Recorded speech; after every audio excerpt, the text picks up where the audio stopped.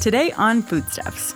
Jess learns how food and tech are teaching bikers an old school way of navigating the city. And then Brian makes a pair of terrifying snacks with a mischievous bud in the gooseberry patch. The reason every other restaurant under the sun didn't do delivery is it's really just not their core expertise. Right. They're great at making awesome food, but they're not necessarily good at logistics and delivering food to customers. It's a hard thing to do. All right, I think this was called pigs because it's using cubed cooked ham. Right.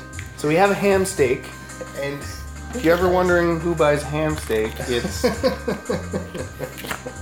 Hi, I'm David Albert, Managing Director Canada for Foodora, and you're listening to Foodstuffs.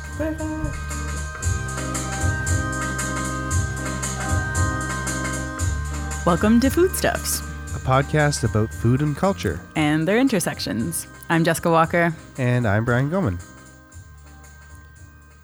Recently, Jess, you took a trip to Toronto's King West neighborhood to meet a man who's working to connect independent restaurant owners to an untapped customer base. Is that right? Yep, you bet. Brian, does the name Hurrier ring a bell with you at all? Sort of. Okay. Yeah. In the style of a lot of new kind of tech-based startups, the name sounds like it's almost a word. Right. Hurry. Hurry. Courier. Yes, Hurrier, you're good. So courier. you know, and that's it. So Hurrier is now Foodora, but its purpose is the same. From where I sit, it seems like this is a new service and something we haven't seen before, at least not in an official way like we have with Foodora now. I don't want to say any more because David is about to explain how the service works in a little bit more detail. So I feel like I should just let him do that. Okay, so let's have a listen. This is Jess in conversation with David Albert, the Managing Director of Foodora Canada. What we do is we offer food delivery for high quality restaurants. So customers can log into our app or website, see all the different restaurant options that they have. You select the restaurant you want and you can easily make an order. We then have a network of couriers who are all independent contractors, and they actually fulfill the orders and try to get food to customers in 35 minutes. Amazing. And your couriers are, by and large, bicycles over cars, right? Yeah, bikes are definitely in our DNA, but as we've grown up and had to face the harsh winters, we've also had to work cars into the fleet. Right. So what has changed food-wise, tech-wise, that has made room for a service like Foodora in the last number of years? I think there's a couple things that are going on here. The first and foremost is really there's kind of a technology shift that's enabling all this stuff to happen. So, you think like 2, 5, 10, 20 years ago, none of us had these smartphones that we were walking around with that now kind of enable us to, one, access the app to be able to order food, but also be able to really easily connect the restaurants with these orders that are coming in and also the couriers. So there's this technology piece that's actually kind of enabling us to connect all these. Facilitate, exactly. Because, you're mentioning earlier that these are restaurants that we haven't typically had access to. Can you just elaborate a little bit further or kind of like nail down who these restaurants are and why they weren't available before? Or if you think about the traditional food delivery businesses, it was mostly restaurants that you'd kind of associate with food delivery. It's Chinese, pizza, that kind of thing. And the reason every other restaurant under the sun didn't do delivery is it's really just not their core expertise. Right. They're great at making awesome food, but they're not necessarily good at logistics and delivering food to customers. It's a hard thing to do. So we kind of take that all off their plate, and we really focus on doing the logistics, and all they have to do is make the food. So we're kind of giving them this really easy tool to be able to access delivery. in a weird way, is it like sharing economy kind of stuff? Yeah, totally. So I think to your point, another thing that's happening, kind of in the last 5 years is, you're seeing these businesses like us and the Airbnbs of the world really rely on a network of individuals who are looking for kind of extra income, flexible work to to be able to kind of make our business tick. So we have this big network of independent contractors that are bikers and delivery drivers who are able to actually fulfill on our behalf. So the people that you're hiring out are not necessarily working full-time set hours for Foodora. Is that what exactly. I can deduce? So who is your audience? Like, who is your customer base? And how are you growing that audience, I guess? Yeah. So we see our audience as, pretty wide mix. Everybody anything from, your grandmother who hardly knows how to use technology to, somebody totally at the other end of the spectrum where it's like a young kid totally in tune with technology. But right. we kind of have two main buckets of core users. It's, kind of young professionals, millennials, they're working a lot, don't have much time, interested in healthier, cooler options. Yes. So that's kind of the core one. And then we also see businesses using the platform quite a bit. So I guess we should backtrack for a minute and explain where Foodora came into Toronto. Do you want to give a Cole's notes on how that all broke down? Yeah, totally. So our parent company is based in Berlin. Foodora actually operates in 12 countries globally, about 25 cities. And the way we entered the Canadian market was actually through purchasing Hurrier, which is a Canadian-born business. Business has been around for about 2 years. Does the parent company tailor it to each city and see what makes the most sense for that city? Or is there some like basic truth that they know about this sort of business that they're kind of reaching out with, or a combination of both, I guess? Yeah, so from a customer's perspective, for the one ordering the food, what we do is very similar from city to city. The product feels the exact same. That being said, there are definitely unique nuances to each city that we operate in. Whether it's the restaurant margins can be different because food costs are different, or labor laws are different, so the way we access delivery drivers can be different. Okay, cool. But the formula is fairly similar from city to city. And there was, I think, there kind of both things happened that you were talking about. There was a lot that our friends in Germany knew that we could apply here, and vice versa. Like Hurrier had built up a lot of knowledge that we could kind of deploy in other cities around the world. And then from the restaurant side of things, what are you hearing as far as, is this a new element to their business? How much of an impact do they see in the service of running a restaurant every night? Is this in addition to, or is this just a new, like, a non-existent table in the restaurant that do you know what I mean? Like they're just creating the food for another table that happens to exist in a home 10 blocks away or something like that.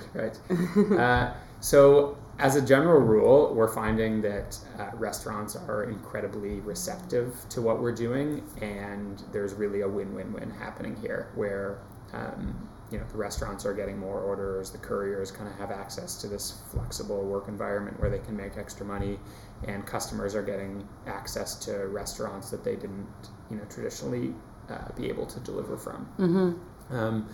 And then when you think about mom and pop restaurants, these are they're very hard businesses to run. It's an incredibly competitive space. The margins are very thin. And so anytime they can get incremental revenue, it's very valuable to them because their cost base kind of stays the same. They have the labor there already. They have the fixed costs. They just have food costs against a delivery order. So any extra volume we can give them is great, but what we're finding in some instances, as we start to grow up a bit, we can be as big as 5, 10, 20% of a restaurant's sales. Yeah, that's nuts. Yeah. So they care about us for that reason. You've sort of proven yourselves yes. As beyond just a novel option. That's very cool. From where you sit, I assume you get to hear all the stories of what it's like to interface with the restaurants, interface with the public. Yeah, so we definitely, as you do like thousands, tens of thousands of orders, you definitely have some interesting things that that happen. One cool thing that we're seeing is people are really ordering food to all different types of locations. So with our technology, you can just kind of drop your pin on a map, deliver food wherever you want. Right. So for example, last month we delivered food to a Little League game, and a bunch of parents just kind of, ordered food while their kids were playing baseball, and, maybe it was a way to like do an adult thing and have some fun while their kids are playing baseball. And I'm sure for the parent, it's like, is there any reason they can't deliver to us here? We may as well try. And then for you guys, it's like, we haven't done this before. Why can't we? Right, exactly. It's like with each instance, it's like teaching both of you that it's okay or something. Yeah. That's cool. Trinity Bellwoods Park is another example. Yes. We see people often ordering food there. Yeah. And does that wind up being straightforward? Or so, I mean, it's definitely harder than delivering to an address. Delivering to a tree is more challenging. For anyone who isn't in Toronto, Trinity Bellwoods is in the center of the West End, and it's got a reputation for, just being a gathering space. Perhaps there's public drinking happening, contentiously or not, right. But that's beside the point here. But essentially, it's kind of an ongoing joke that it's incredibly difficult to meet up with friends in the middle of Trinity Bellwoods, even with technology on our side these days. So I can only imagine as a courier with like the clock running down, you're just like, where is this person? I have another order to get to. For sure. But that means that you get creative in the ways in which you describe. Yeah. So we give the courier the customer's phone number so they can easily call them, but maybe it would be cool one day if there was a Foodora tree in Trinity Bellwoods or something. It wouldn't, if the need I've is heard there. crazier ideas. Well, I look forward to it. Thank you so much for talking with me, David. Yeah, likewise. I appreciate you having me. Yeah, cheers. That was Jess speaking with David Albert of Foodora Canada. Oui. Yes. Mm-hmm. Yeah, big thanks to David for having me into their office. But and you also spoke to a courier too, so I'm interested to hear that. We'll throw that up. Will that be an extra stuff? Yeah, let's put that up as an extra stuff. So it's just a short little conversation. A little insight into, the life of a street, bike courier. Right? Yeah, exactly. But yeah, there's some art involved in working with food on a bike in a city that has potholes, et cetera, and traffic, and the kind of traffic that a bike encounters that you might not expect. So it's kind of fun. Cool. So we'll listen to that too. But a very interesting interview with David as well. Yeah. And I always like to hear sort of like the business side of things too. And I know you do. I know. I almost felt like you should be doing this one, Brian, but you let me have it. So that's nice. So I'm interested to see how they will, because there's a couple of services now, like you mentioned, they sort of bought or they absorbed Hurrier. Yeah. But we have now Uber Eats is in Toronto too. That's right. And just quickly, I think that if you think of Hurrier coming, and now Foodora coming to this from a bike standpoint, and now they're adding in this fleet of cars just to kind of cover all their bases. Uber is now doing the exact opposite. They were the car-based, and now they are getting a fleet of bicycles because I'm assuming it's the traffic issue, right? Like they're able to weave through traffic a little bit quicker. So that's an interesting kind of parallel. There are some obvious crossovers. And some interesting results already that restaurants are sort of reporting back that are using the service now. Well, as David says in there, upwards of 20% margin increases is insane in an industry that is such a precarious industry that has such razor thin margins, as they say. You can only imagine. And I know anecdotally through people that work at the restaurant with me that they have friends who own restaurants, and they credit these services with saving them from the brink of having to close because it brought them a new clientele, or, I'm not going to go out to dinner halfway across the city, but if you're bringing it to my door, right, that suddenly becomes an option, right? So and the things that it suddenly puts everyone on a very level playing field, right? If maybe you can't afford the storefront or a prime location, right, where a lot of people are going to see you. Well, that's an interesting piece too. On the web too, you have and I think you've said like you now go to and have eaten at many different restaurants that you probably never would have tried because of this kind of service, right? That's true for me. I've tried things that I wouldn't have tried otherwise. And you briefly just mentioned it, like the storefront piece where that can be the expensive part. In talking to someone about it just this morning, they were like, that's interesting because in the future, does that mean that we'll even need a storefront? Like a space that someone could walk into and purchase something. You may not. Maybe it just removes that need, which is a whole other level that I haven't fully entertained yet. All right. Next up, we finally meet Brian's bud, Rudy. Yeah, that's right. Rudy, I've mentioned him on the show a couple of times. He's been my workout buddy, my ketosis buddy. What is ketosis again? Ketosis is that crazy diet where it's like, eat all the bacon, don't eat any of the bread. It's one of those things, right? Yes, I've passively been a big fan of Rudy without actually knowing him, and I am so excited today, I have to say. Most people are big fans of Rudy, whether you know him very well or just a little, because he's a lovable guy, and he's very funny, and he has a very interesting personality where he just becomes super, super obsessed with things. Yeah, and I know he these gets people. Like deep into something when he's obsessed with it, and it's like he can't let it go until he's won, like conquered it or something, in some way or another. So anyway, I don't want to explain too much about this, but Rudy has become a huge obsessive fan of something that's known as the Gooseberry Patch. And for more about this, I think we should just turn it over to Rudy right now. All right. So here we have Brian speaking with his bud, Rudy Shahinian, about the Gooseberry Patch. Well, Gooseberry Patch is, I guess, a company that these two middle-aged women started, Vicky and Joanne. They basically produce cookbooks and they have videos online, and their recipes seem to be a combination of them coming up with them as well as user-submitted recipes. And what kind of food is it? It's honestly, the food is pretty much what you would expect on this, like on a can of something, like on the side of a can, where they have like a recipe printed. It's supposed to be as easy as possible. It's targeted to, I'm assuming their audience is targeted to housewives that don't have time to cook. Right. And everything is supposed to be, really easy to make and quick, and, using packaged and canned foods. There was something about the two women in themselves that sort of intrigued you a bit, I guess, right? Yeah, maybe I'll go into how I actually heard about them. Yeah. So I bought a Roku a few years ago, which is kind of like a media device, kind of like an Apple TV. Right. So there's channels and stuff you can download on it. And one of the channels was this Gooseberry Patch, and I thought it was a funny name. And I like watching cooking shows, so I downloaded it. And I started watching it, and my first impressions of it was, this is ridiculous. Why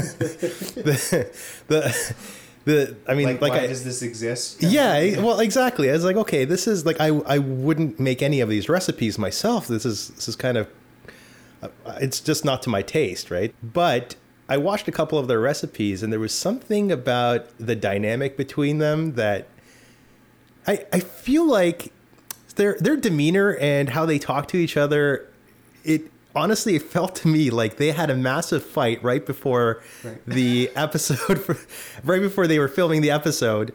They had to pull it together. They had to pull it together at the last minute. And they were professionals. Yeah, exactly. I'll do this, but this is the last one, Joanne.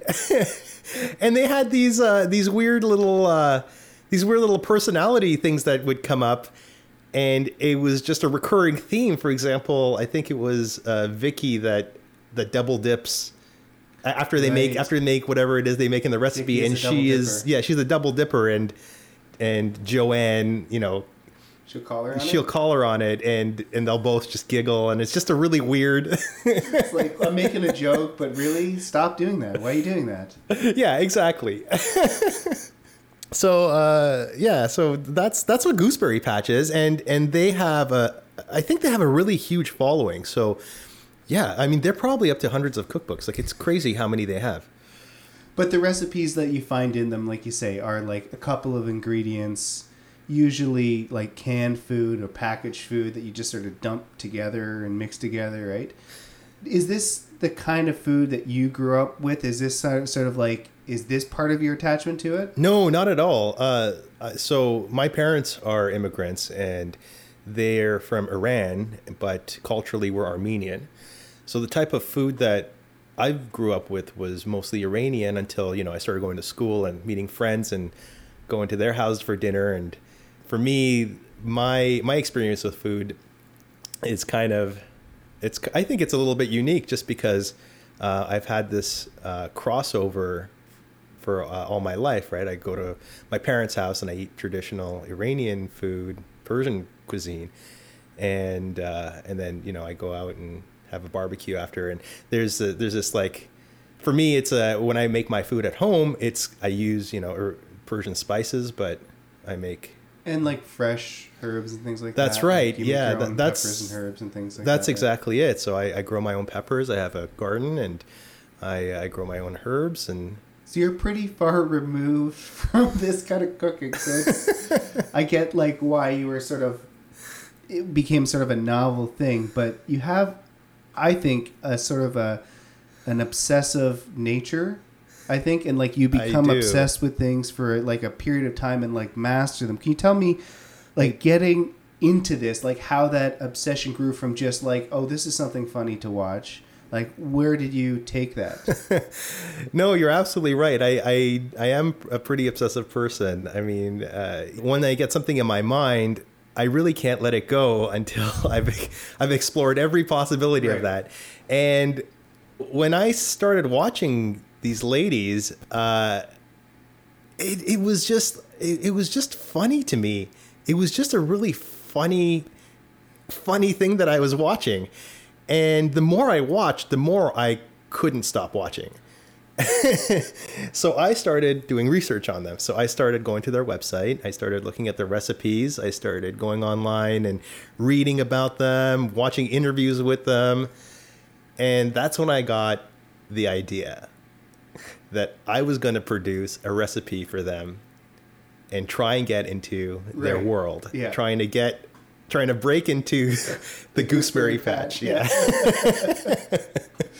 Okay, so did you chart out, like, was there like a plan of attack? There's lots of research involved?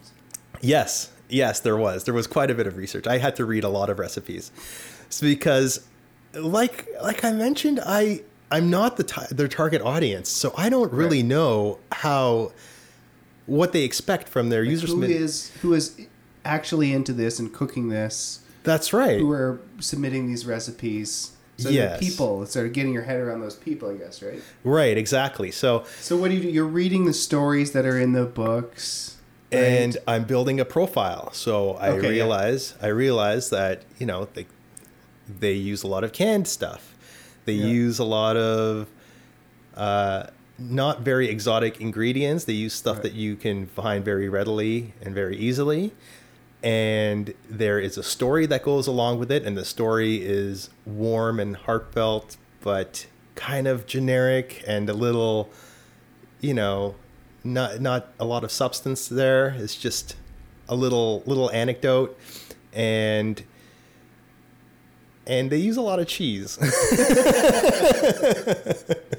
So you get like an idea of who that person is. So you get an idea. Right? Exactly. You get an idea. You put yourself in that position. So this isn't like with all the research you did, it's not like you were in the kitchen trying to prepare the most tasty, most Gooseberry Patch thing. It was basically it's just all on paper. That's right. I've never made any of the recipes, actually.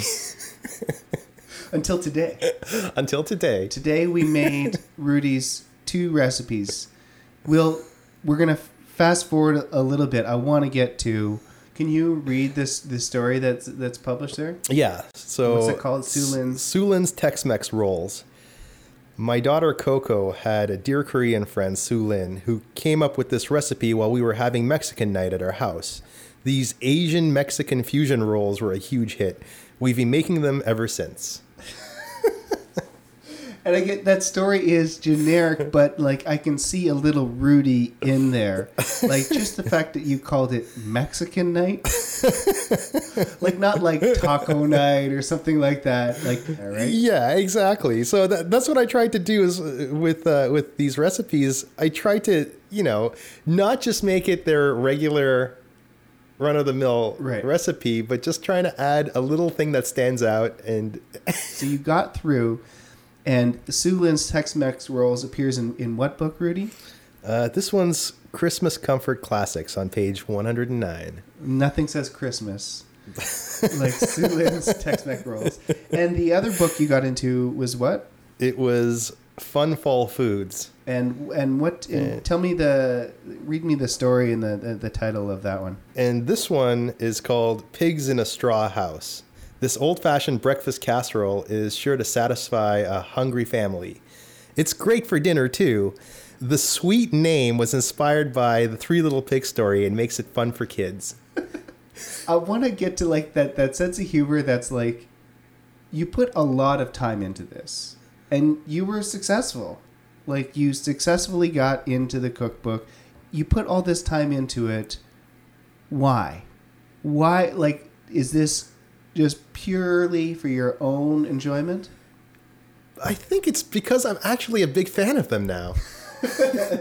I think I'm such a big fan that I'm trying to fit into their culture so badly. Even though you don't actually fit, you want to fit. I want to fit so badly. You want to be in the patch. I want to be there. I want to be there so much. But this is like a common thing for you of sort of, you have two interests that I know of. Do you know what I'm talking about? Two that really stand out. One is food. Yes. The other one is, I would call it like, sort of like shit disturbing, basically. Yeah, that's a good way to put it. It's non-malicious shit disturbing, basically, is... Yeah, that's a very good way. You're right. A lot of my interests revolve around that. And you're not afraid to put a lot of time into this. Yeah, it's important. Why? It's important to me. You gotta shake things up. You gotta find the humor in the everyday things, and I think it's hilarious. I do it for my own satisfaction, honestly. I think it's hilarious. I think to mess with people a little bit, not maliciously like you said, but just enough that they kind of question what the hell's going on. I think it's funny. Thanks again, buddy. Yeah. That was Brian talking with his friend Rudy Shahinian, professional jokester, trickster. I pulled this up while we were listening to that. I think we have to have a listen. Have you ever made ice cream from snow? If the snowflakes are falling and you're ready for a little fun, give this recipe a try. When it starts to snow, just place a large, clean bowl outside to collect the flakes. When your bowl is full, stir in sugar and vanilla to taste. A lot of sugar and vanilla happening. Stir in just enough milk for the desired consistency. Everything is up to you. Serve right away. In a martini glass. You can find a link to this recipe posted below this video. Be sure to let us know if you try the recipe. Like, just really, really earnest. It's crazy. Well, it's so hard to tell the line between earnest and taking the piss. Yeah. Right? It's because, like, and that's what Rudy does so well, is like, he takes the piss in the way where it's like, you really don't know. Yeah. You don't know. Yeah, for them, they have to meet him where he is. And Sue Lynn and Bokokulin. It's too much. It is. Like, a little too much. It's so strange. The whole thing, like their whole branding, reminds me of the early 90s, like Toll Paint. And yeah, like gingham and the whole like country aesthetic in general, you know. And this is like, I'm shocked into the 21st century. I am shocked that. But to understand, they not only do they have a YouTube channel.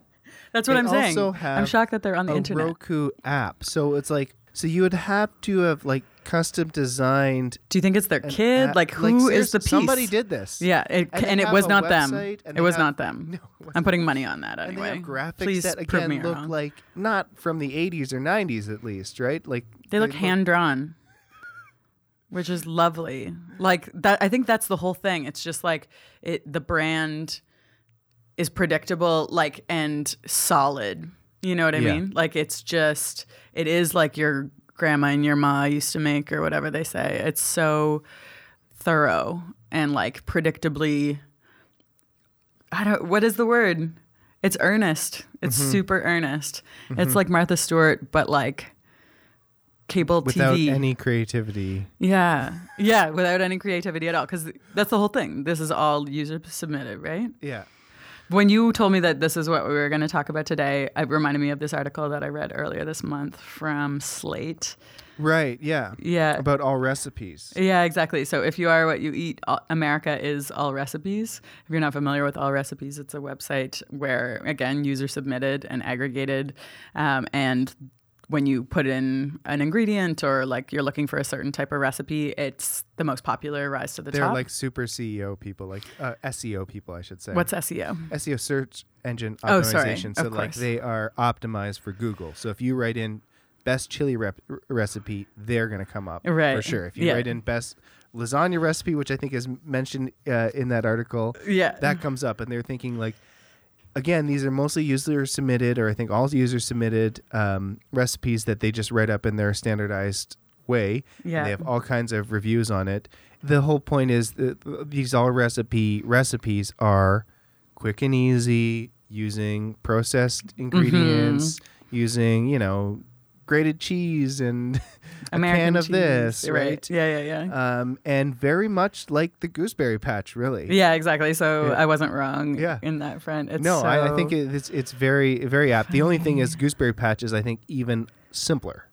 Right. Like, even simpler. Like a lot of these recipes, like I saw something like cranberry juice that they made where it's like, boil cranberries, now add sugar, now add a frozen orange juice. That's it.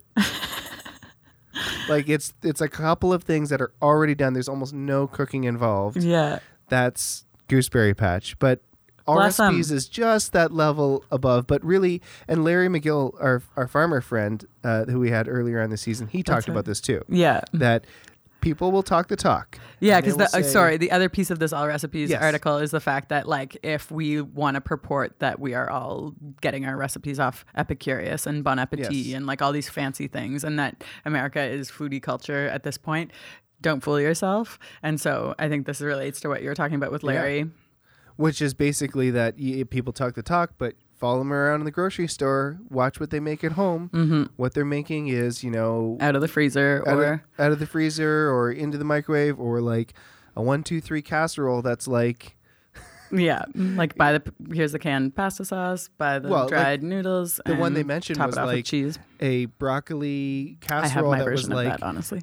Broccoli and condensed and a can of mushroom soup and whatever. Yes. It's like, and honestly, that's how people cooked for a long time. That's the thing. Started to come in, right? You say that, and my friend Ryan's family has a version that uses, mushroom soup. Like we all have our thing, and it's our cheat, and it is very comforting. They're not wrong. And that's the thing is, you've ate it for so long. When you have it, it tastes good, or it tastes passable. Yeah, which is just as good at this point, right? I know. Which is like, hey, I was able to feed my family of 4 or 5 in a cheap way with like 5 ingredients. It took me like with pigs 5 in minutes. A straw house. Pigs in a straw house.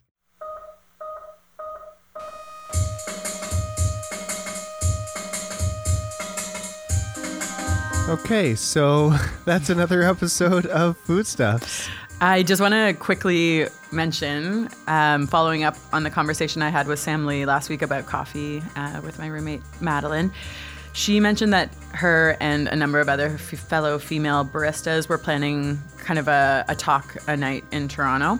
So if you're listening to this in the first couple of days of us uploading it, make sure to stop by Dark Horse on Spadina at 215 Spadina on Thursday night. That's tomorrow night.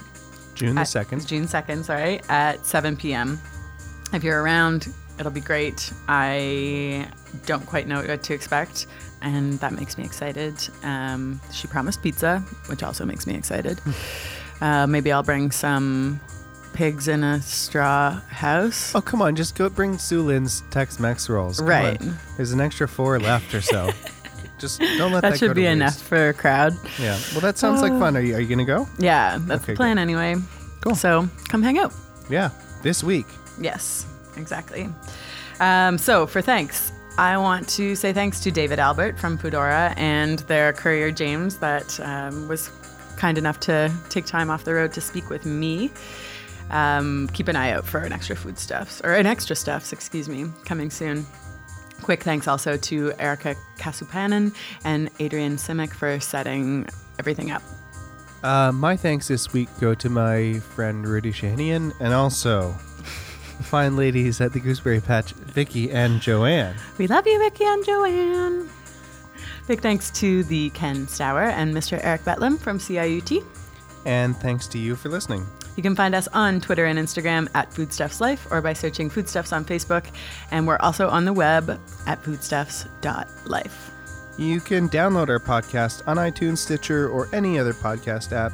And you can always stream us on SoundCloud. I'm Brian Gilman. And I'm Jessica Walker. Thank you so much for listening. We'll be back in 2 weeks. See you then. Bye.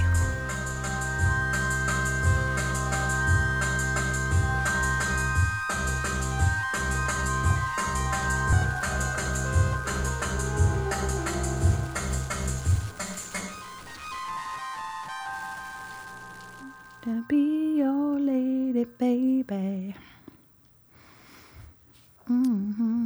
Okay, you ready? Yes.